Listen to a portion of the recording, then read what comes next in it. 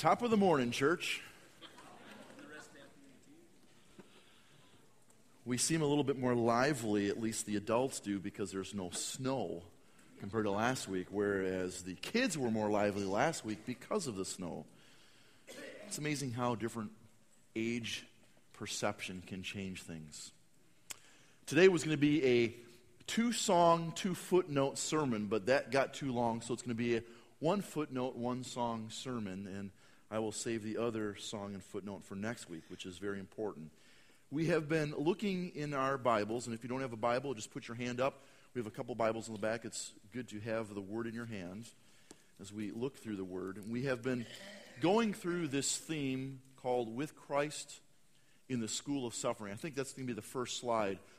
Not sure. Yeah, and this title, again, isn't the first that we would choose. Who would want to choose suffering? No, we don't want suffering. In fact, we do our best to stay away from suffering. When there's pain involved, we choose the other route. We choose the other way. And we don't want to be involved with suffering. But what's very important about this title of the series is With Christ. So, Christian, hear this. In your suffering, Christ is with you. How great that is. Where the rest of the world, if they don't have that, no wonder it seems so barren and ends up empty. But for the Christian, we have Christ in this. With Christ in the school of suffering. And there's much to learn in suffering, and we find that out. And the first thing that we've talked about is instead of beginning with the beginning, we begin with the end, having the eternal perspective. The eternal perspective is so important, and I wrote this down. Knowing the truth of the glory and having the right perspective in suffering is very important.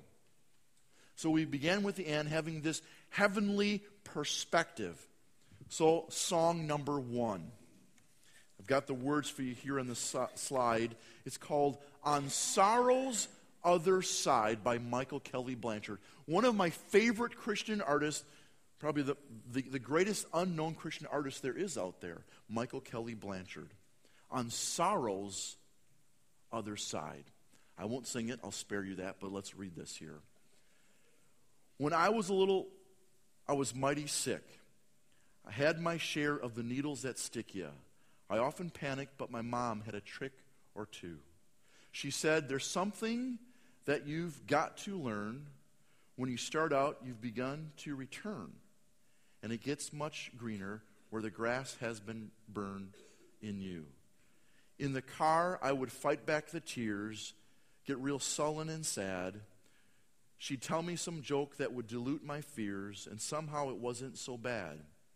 When it was over, I was always surprised how better things looked through the very same eyes, and how my hell had become paradise. But then she knew, coming's the flip side of going. Leaving anything, and you've got to be knowing, suffering is just part of growing. And all those farewell tears will turn to hello cheers when your ship appears with the incoming tide on sorrow's other side. I love this part here. I knew this woman who was crippled and blind. Her health was failing, and she hadn't much time. Her path was stony and an uphill climb heading home.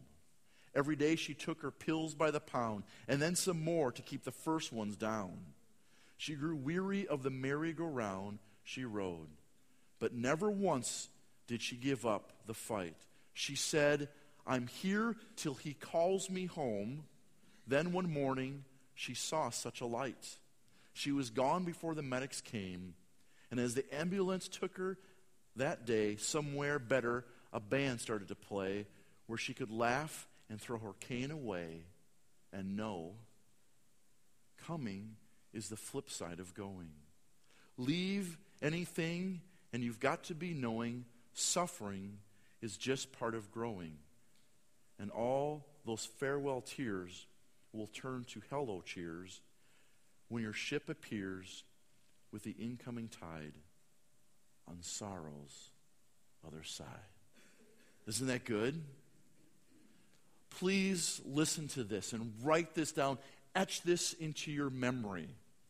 Suffering has its time, but we need to have the eternal perspective. Just like a coin, there's a flip side. Sorrow's other side is what? Glory. The verse we looked at, though this momentary light affliction and pain and suffering doesn't compare to the eternal weight of glory that God is working in us.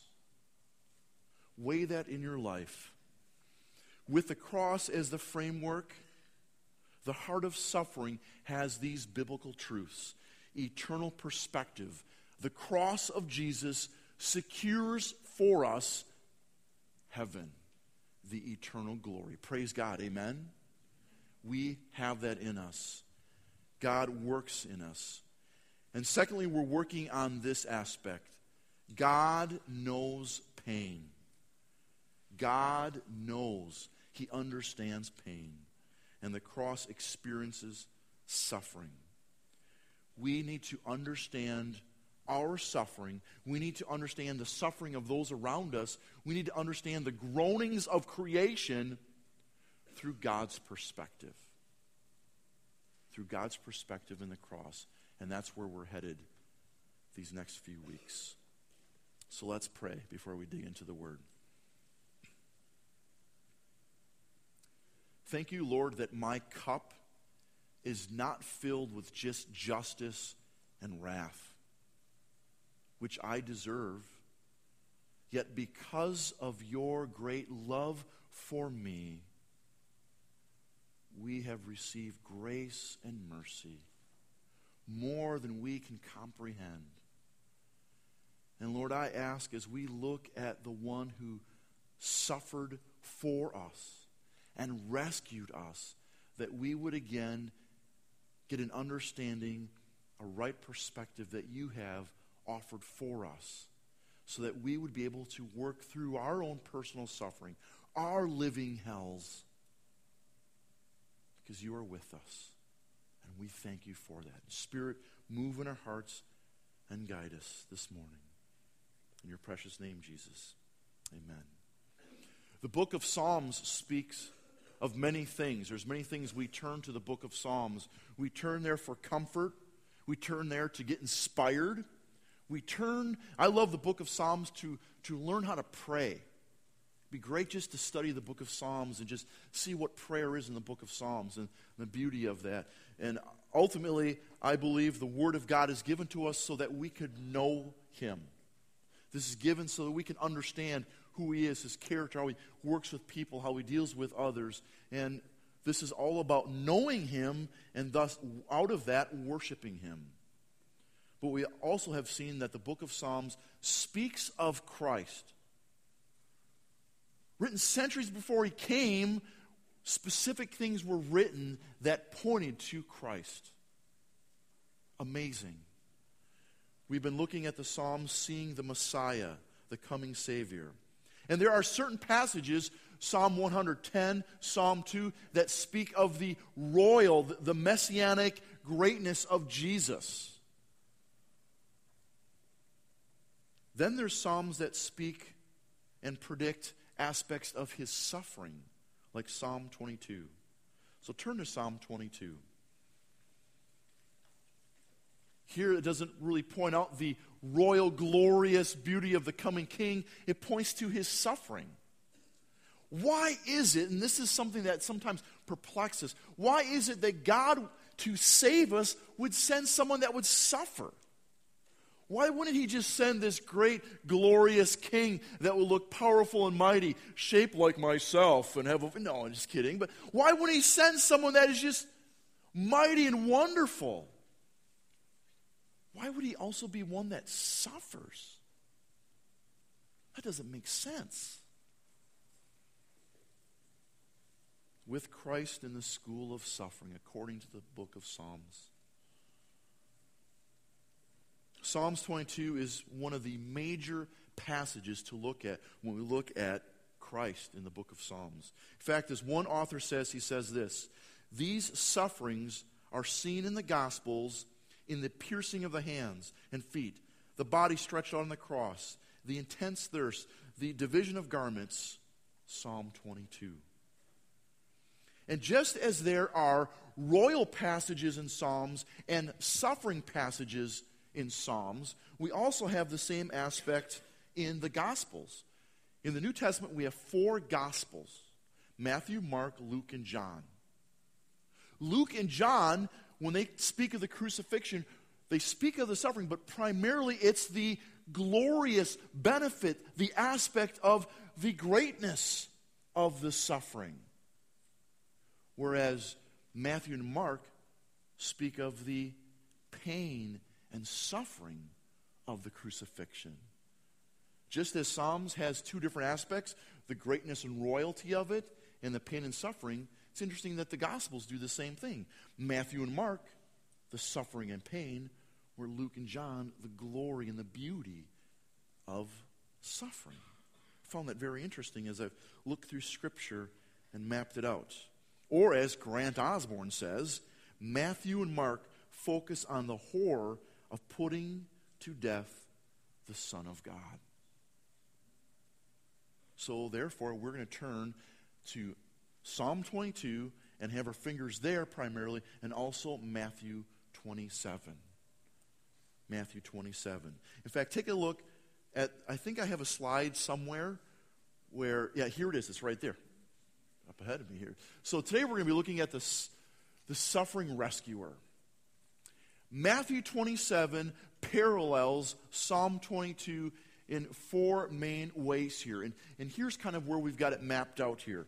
Matthew 27:35, the dividing of garments and the casting of lots, spoken of in Psalm 22, verse 18. Matthew, verse 29 here, the shaking of the heads, that shows up in verse 7 of Psalm 22. Matthew 27:43 talks about the challenges of God to come and rescue this man. Well, that's spoken of in Psalm 22, verse 8. And the cry of Jesus, my God, why have you forsaken me?" which we looked at last week, shows up in verse 46 in Matthew and then verse 1 of Psalm 22. There's great parallels here in this. Living each day, we know that there's suffering. Just as that song said, as a little boy getting needles, and oh, who wants that? Live long and you'll know that there is suffering. Suffering all around us. And as we began to mention, we said last week, there's 2 types of kind of suffering. You could categorize suffering in 2 types. One would be physical pain. The physical kind of sensation that gets pain. And it's interesting, we have different types of tolerance. Trust me, in my family, if a certain amount of energy, trauma is put to my body, I can endure a little bit more than, say, my wife can. She doesn't like pain. Not that I like pain, but I can handle it a little bit more than some others may, where some of you might be able to handle some pain more than I can. We all have different levels of sensation of pain. On a scale 1 to 10, as a medic for 13 years, I would sit, let's say it's a car accident, there's certain questions I would ask, interviewing the person after we took care of, make sure there's no life-threatening injuries, and we would, package them up, get them ready to put in the ambulance. There's certain questions I would ask. Are you taking any medications? And then we'd ask pain questions. We'd ask, when's the last time you ate a meal? What day is it? Just to kind of get it so they understand where they're at and stuff, see their level of consciousness. But we would ask, what's your level of pain on scale 1 to 10? For some people, 8. But if you would give that same kind of pain to someone else, they could say, a 5. Or they could fake it and go, a 4. They'd be suffering inside. But when it comes to pain, we sense it differently. Another question we would ask as a medic, I would say, what type of pain is it? Does it radiate? Very important question. Like, does it move to your arm and your jaw from your chest? Okay, some of you are thinking, I've heard those questions before. Does it go any place? Does it stay in one area? And we would ask those types of questions. So when it comes to pain, the sensation physical pain, there's different types of pain. We try to avoid those, right? We're not dealing with that type of pain, although we will when it comes to Christ and the cross. Primarily, we're looking at the emotional aspects of pain. And here again, we differ. How many of you, and most likely most of you raise your hand, when you were in high school or in junior high, did you date someone and you broke up with them or they broke up with you? How many of you got dumped when you were a kid? Am I the only? Raise your hand. Okay, there's a few of you. Wow, okay. Some of you skirted by that pretty nice. That's good for you. I suffered often, primarily because of my choices and the things Yeah, we all, during a breakup if junior hires, when they go through a breakup, for some it's traumatic, very dramatic, and more than it maybe should be. Where for some it's like, whatever, go on to the next one. Okay, then you scratch your head and go, what's going on here? We need to help orientate how you think about dating. Okay, this is what's going on. We all suffer differently when it comes to emotional pain. I won't have you raise your hand on this one, but some of us have lost our parents. I remember the time my wife, I was coming back with my daughter. We got out of the car. It was late September. We're walking out, and my wife walked to the porch, and I could just tell something was up. So I kind of was like, okay. She said, Cody, your dad just passed away. How I handled that at that moment might be different than the news that you got when you found out your parent passed away. I was okay.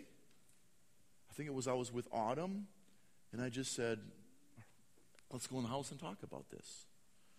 I didn't fall down and break down and weep at that moment. We all handle emotional pain differently, right?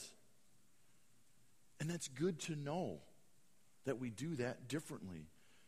So when we deal with emotional pain, we need to know that we deal with it differently, but God understands our pain and how we deal with it. Last week, we looked at a very important concept in Scripture. Abandonment. And here it was.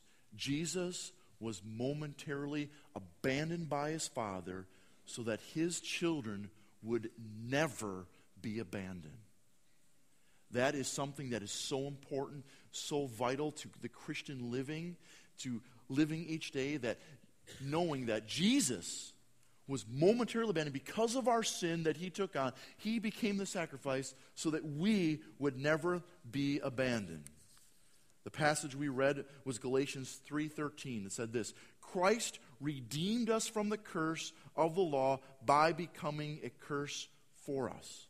The cry that Christ said on the cross, my God, why have you forsaken me?" wasn't just an emotional feeling.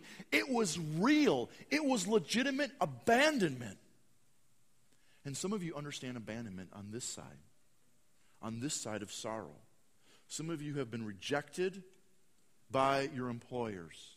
Some of you have been rejected by a former spouse. Some of you understand abandonment from friends, family, where they just kind of oust you out and say, no, we're not going to have you be a part of our parties anymore. You feel like you're the outcast. The cry that Jesus had was real. And he understands abandonment more than we could ever understand, those who are in Christ. Because he was momentarily abandoned by God so that his children would never be abandoned. Profound.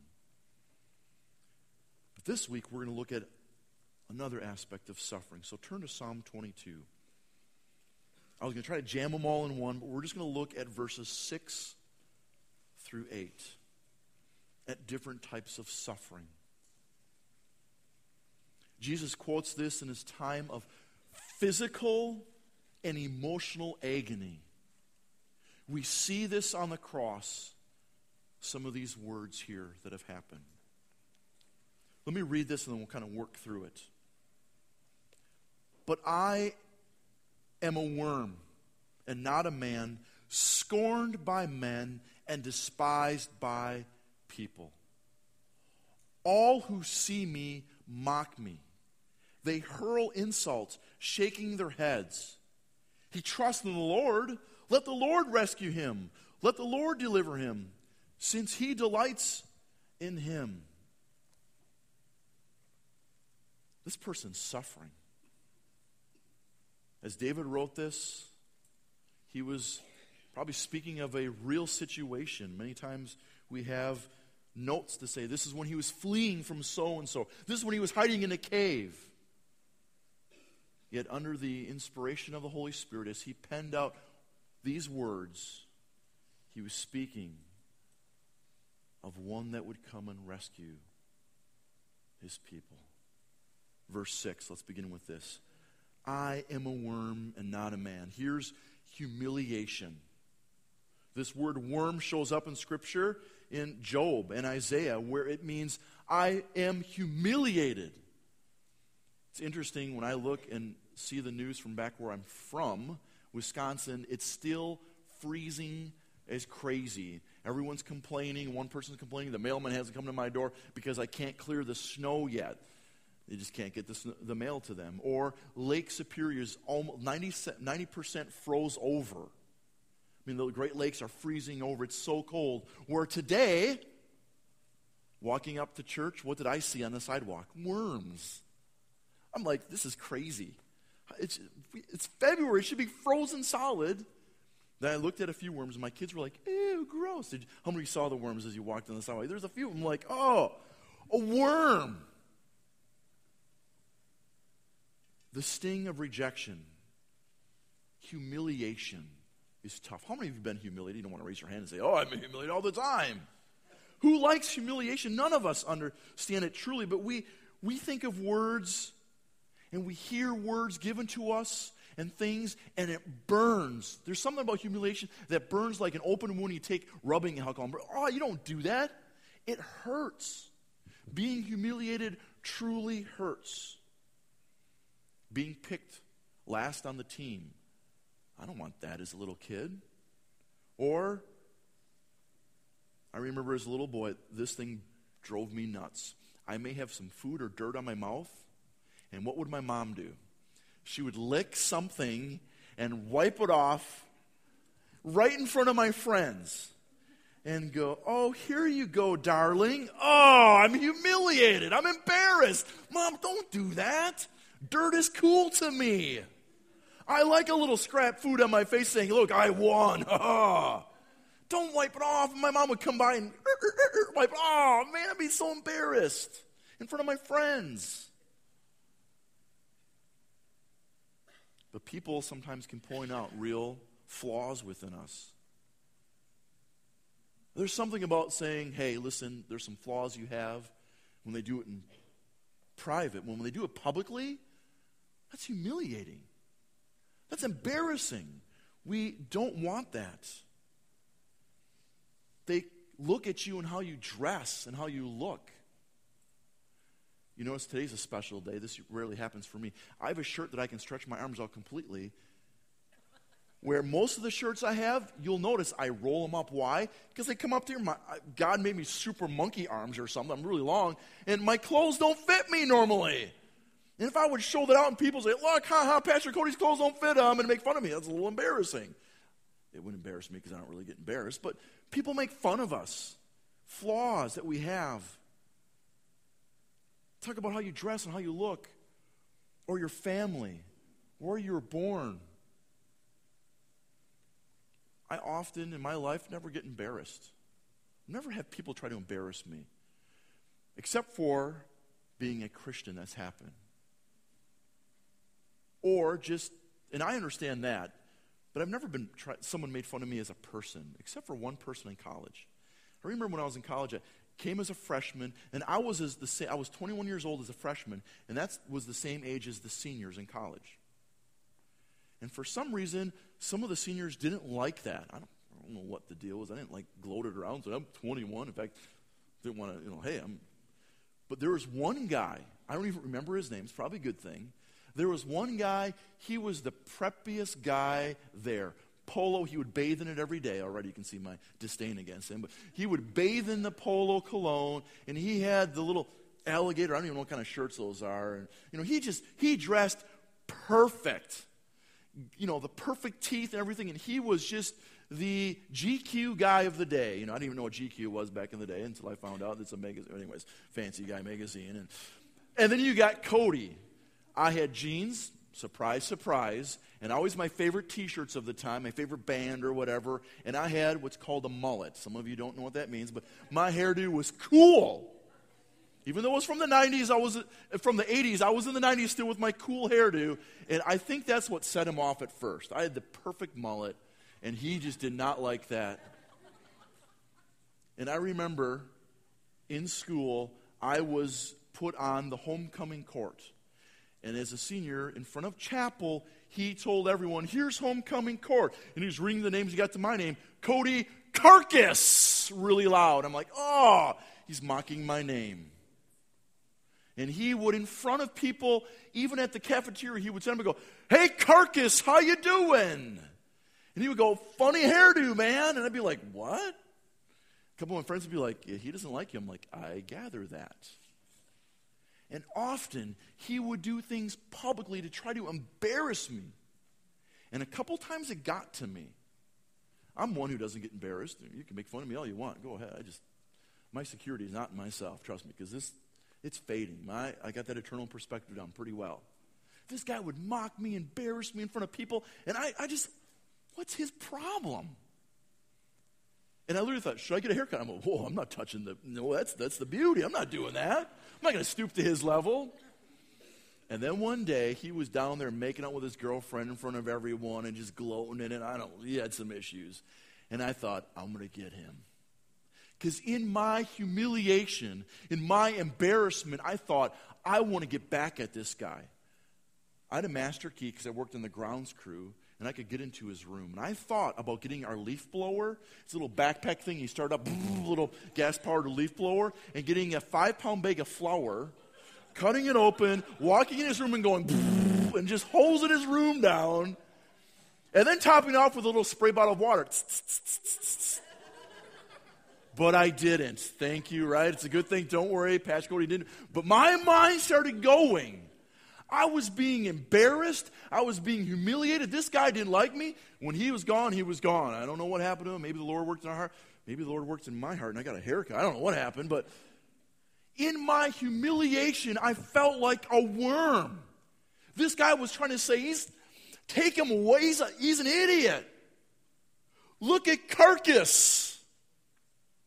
And in my embarrassment, in my humiliation, I wanted to get back with a leaf blower and a bag of flour. It would have been great. The greatest prank of the year, right? It would have been bad. Shame, embarrassment, humiliation is horrible. As I'm working on this series, there are 3 things I think are the hardest things to deal with. Abandonment. And again, if you struggle with abandonment, go back online, listen to that message, see the beauty that Jesus took our place. Amen? Humiliation is horrible, and betrayal. Those 3 are tough. And Jesus took those places for his children. He understands humiliation. He understands being mortified in public. In fact, as we get later here, when they divided his garments, they stripped him naked. People want to put a little loincloth on and say, no, they wanted to embarrass him. Look at these words in Psalm 22, verse 6. This passage here is more than humiliation than when your mother wipes off dirt from your face or someone makes fun of your last name. When people treat you less than human, like a worm, that is humiliation. That is deep emotional suffering. And for Christ, this type of humility was, listen to this, his way to the highest honor, and the cross was the essential step to that goal. Humiliation. Christ took that. Footnote number 1. The humiliation of Christ is a very important concept in Scripture that we need to understand. Quickly turn to Philippians chapter 2. Philippians chapter 2. What a great passage that speaks of Christ and his humiliation.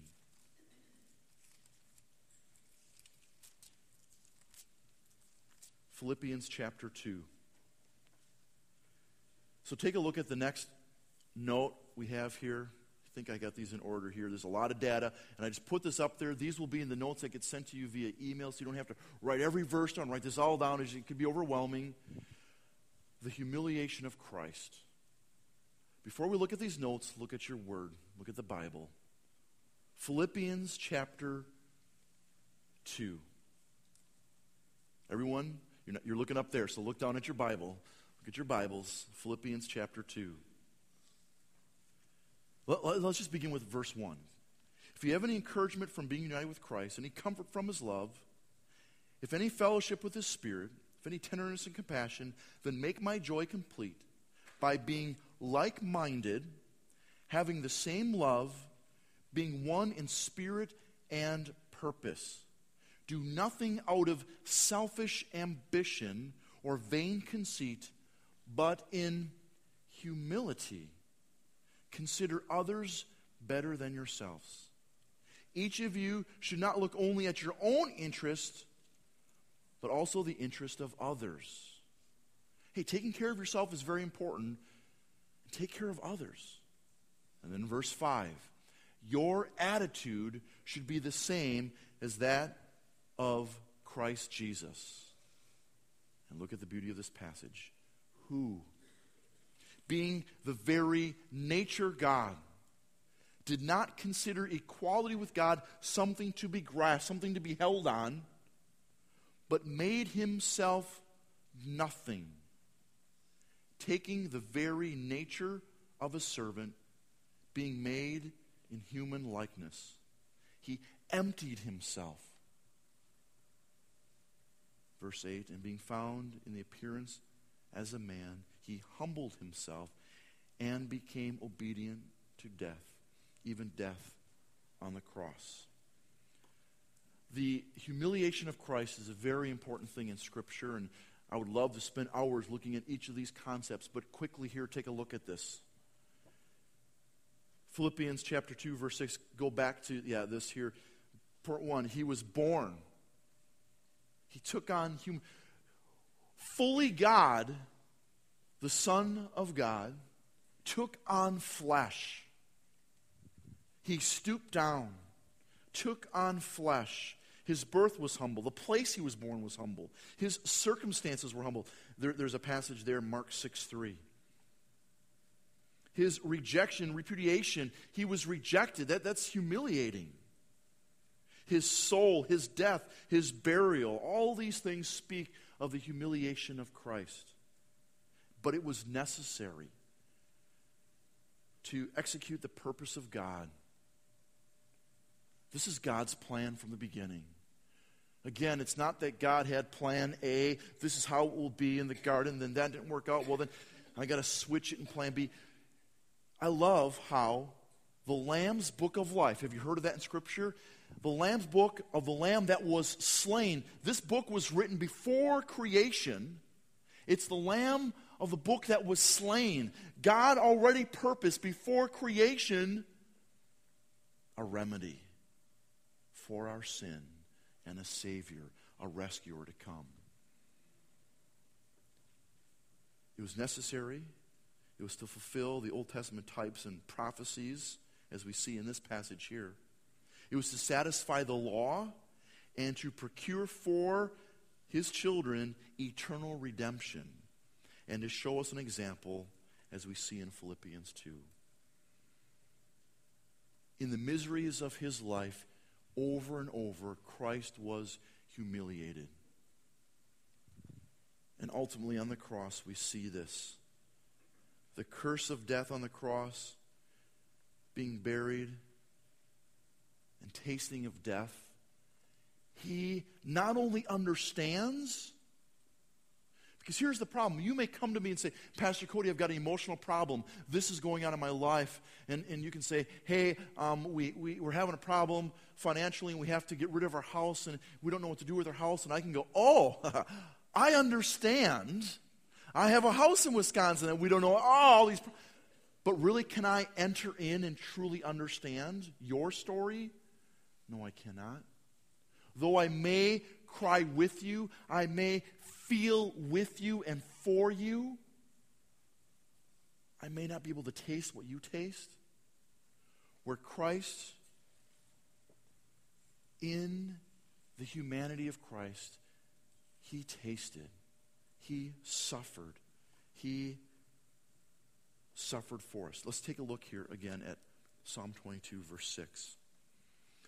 But I am a worm, not a man. I'm humiliated, scorned by men. And here we have Matthew 27:39. The scorn of his enemies, the results in the feelings and emotional pain of worthlessness and despicable ridicule.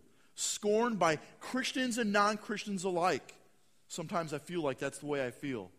Sometimes I'll be involved in something, and the non-Christians and the Christians are both against me. Where Christ had his own people against him, and people are not his people against him. When we're scorned, when we're being torn like this, there's a feeling that no one is for you. Something is wrong, and there's no worth. You're getting no respect. Everyone's rejecting you. Please listen. In your humiliation, if you feel scorned and rejected by people, know that the eternal Son of God took on flesh and also walked that path.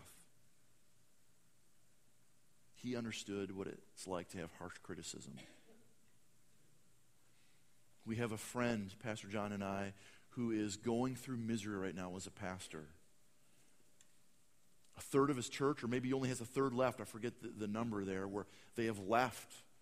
So much turmoil. Everyone's fighting against the pastor. Letters are written. Everyone wants him out and ousted. He's going through the heat and the battle. Maybe some of you have tasted things like that, where people wrote letters about you. They want you out, and you feel like you're being rejected. Listen to this. You are not alone. You're not alone physically, because you have brothers and sisters that can come alongside. We may not understand, but we can, in this, say this phrase: now is the time for tears. We may not have all the antidotes for you, but we will cry with you. I love this verse. In fact, turn here. Galatians 6:2. Quickly, turn here. Galatians 6:2 says this: bear one another's burdens and so fulfill the law of Christ. Listen, this is very important. Bear each other's burdens and fulfill the law of Christ. I believe that the law of Christ, that phrase is only twice in Scripture. And I love it because I'm just like, whoa, we have so much about the Old Testament law. We understand that, and Christ has come to fulfill that. So then what is the law of Christ? Listen to this. Bear each other's burdens and fulfill the law of Christ. Galatians 6:2. What does it mean to bear each other's burdens? It's like a crutch. How many of you have ever seen a crutch that has all the things to do, needles that inject you, that help you, that walk? We don't have crutches like that. No, it's a chunk of wood and a rubber thing that sticks in the pit, right? Christians, that's how we are to be to our brothers and sisters who are suffering. You are just to be there to bear the weight, to help them. That means you don't give all your antidotes. You don't say, oh, here's what you need to do. You need to just be like a stick and sit in the pit. And at times, now is not the time for answers for them. Now is the time for tears. So let me go back to this. If you are being rejected, scorned, people are against you, listen, you are not alone.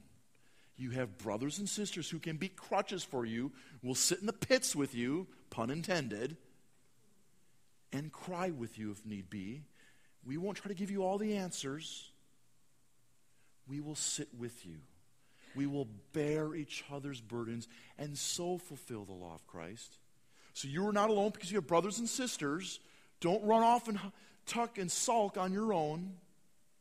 You have people that want to be with you. And secondly, more importantly, the eternal God is always with you. Never will I forsake you. Never will I abandon you. He is with his children forever. Amen? So in the scorning, if you suffer, he is with you. He has tasted of that. He understands that. Scorned by men and despised by the people. Again, this is Matthew 27:39. Or as Isaiah 53:3 says, despised and rejected by men. Christ, he understood and understands today what it means to be despised. You may think you look funny, and other people may think you look even funnier, and because of that they may reject you. You have certain skill sets that you have at work that you want to present, but people are rejecting you because they got so-and-so Billy Bob who seems to be the brighter guy, and you get rejected. In your rejection, turn to Christ. He understands what it means to be despised. Verse 7 of Psalm 22. All who mock me, all who see me mock me.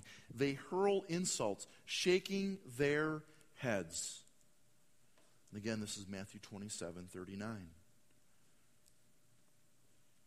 There's a big phrase that's popular today in schools. It's called bullying.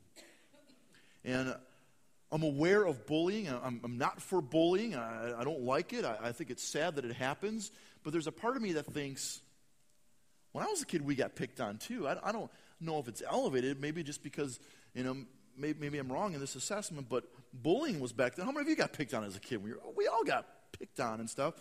But I think it's getting a little bit more worse because of an important concept here. In school, I was bullied, yet the results of bullying are a little bit more maybe severe today is because kids didn't have the grounding we had 30, 40, 50 years ago. They didn't have respect for people as we did growing up. They didn't understand people were made in the image of God as we did back then more. It was, the more you take God out of school, the more you take God out of the center of family life. And really it comes down to the family. Because the family's breaking down more and more, it's getting more severe. Bullying is not a good thing. It should be stopped. And people who are getting bullied, getting rejected, getting all this mockery, they're going to more severe extremes and going to more suicidal thoughts and cutting and all these painful things more than I think they did in the past because, again, they don't have this grounding. They don't have hope. Christ understands mocking, insults, people coming against him, even his own people. They hurl insults, shaking their heads. And shaking of the head of this time was a gesture of this time of content. They're worthless. You're worthless. When you would shake your head at someone, you'd be just like, get away from me. Almost to the point of being a laughing stock.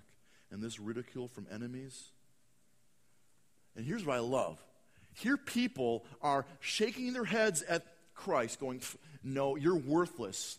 In doing so, they are showing and verifying that he's the Messiah of Psalm 22. So in them saying, oh, you're worthless, in them trying to reject Jesus, ultimately it almost shows that he is the Messiah in some ways. So he understands insults.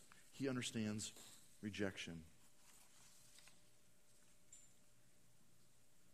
Jesus has experienced and understood the anguish of innocent victim who suffers. And here it is. God truly suffered in the person of Jesus. This would be footnote number 2, which we'll deal with next week. Does God really suffer? The impassibility of God, which we'll deal with next week, because it's a huge concept. But listen to this. God truly suffered in the person of Jesus Christ. the creator of all, that's Jesus, Colossians chapter 1, 15, 16, and 17, the creator of all chose to become a creature in order to save a sinful people. Profound. Let me say that again. The creator of all chose to become a creature in order to save his sinful people. So let me say this on the side. There comes a time when your pain and suffering, your rejection, your humiliation, your mocking, that people mock you, it comes a time when explanation will not solve your pain. I can be up here until I'm blue in the face, just preaching out and just giving all the explanations about suffering and all this stuff, where explanation will not stop the pain, right? Right. Comfort is needed to stop the pain. And here's where the answer is. Jesus gives true comfort because he has sat where you sit. He is not immune to this. And this is the beauty where all other religions fail. It's not why they fail, but it's one of the reasons why they fail. They don't have a God who understands. We have a God, the only God, that understands you. He understands your pain. Jesus brings comfort. In the last part of this passage here, take a look at verse 8. He trusts in the Lord. Let the Lord rescue him. Let him deliver him, since he delights in the Lord. And again, here was something that was hurled at the Lord from the crowd and from a thief next to him. If you're God, save yourself. If you trust, save. Trust in the Lord, well then, the Lord's going to come and save you. Here are words that are thrown upon Christ that day as he hung on the cross. I mean, why not? Look at verse 5 of 22. The Old Testament patriarchs, verse 4, in you, talking about the Lord, our fathers put their trust. They trusted in you, and you delivered them. They cried to you and were saved. So Jesus, on the cross, cry out to your Father. He'll save you.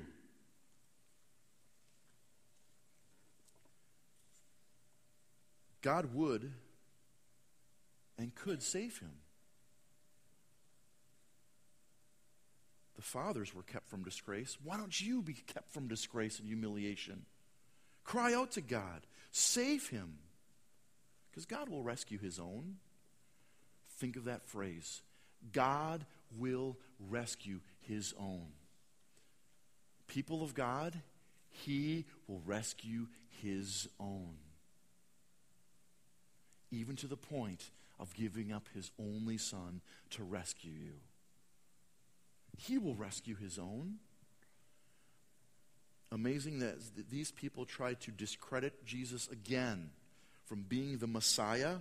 They are using words in their ignorance, yet on their own accord, yet divinely by God, by bringing credit and attesting this prophecy showing that he is the Messiah. Here it is. The only way for Jesus to rescue his people was to refuse to be rescued on that day. Think of that. The only way for Jesus to rescue his people was to refuse to be rescued on that day. Galatians 1:14 says that. Galatians 1:4 says this. Who gave himself for our sins to rescue us from the present evil age according to the will of our God and Father. So go to the next slide. Last week we saw this phrase, and get these phrases. Just think of these. Just soak them in. Jesus was momentarily abandoned by God so that his children would never be abandoned. Now in the suffering of your pain, in your sickness, in your cancer, in the turmoils that you deal with your grandchildren, and you feel like you're going to lose things, they're rejecting, your children are just calling you like they don't care about you anymore. You haven't seen them for years. You feel abandoned. Know this. Jesus took ultimate abandonment, momentarily, truly tasted of it from his Father so that his children would never be abandoned. Praise God Almighty. This week, we realize this very important thing. Jesus chose. He chose this willingly. He chose not to be rescued from real agony and suffering. Because some people, and this is where people get messed up in the Trinity, they think, well, Jesus really didn't understand pain and suffering. And they have the wrong view of who Jesus was, which we'll deal with next week. They think, well, he didn't really taste pain. It wasn't real to him because he's God. And listen, Jesus chose not to be rescued from real agony and suffering, but chose to rescue his people from the real suffering and punishment of sin. Praise God, amen? He could have snapped his fingers, 1,000 angels come, rescued from the cross. He could have found some other way to come up. No, really, that was the only way of salvation, that he would be rejected, not only by people, but by his heavenly Father, so that you would not be humiliated in the end. Here it is.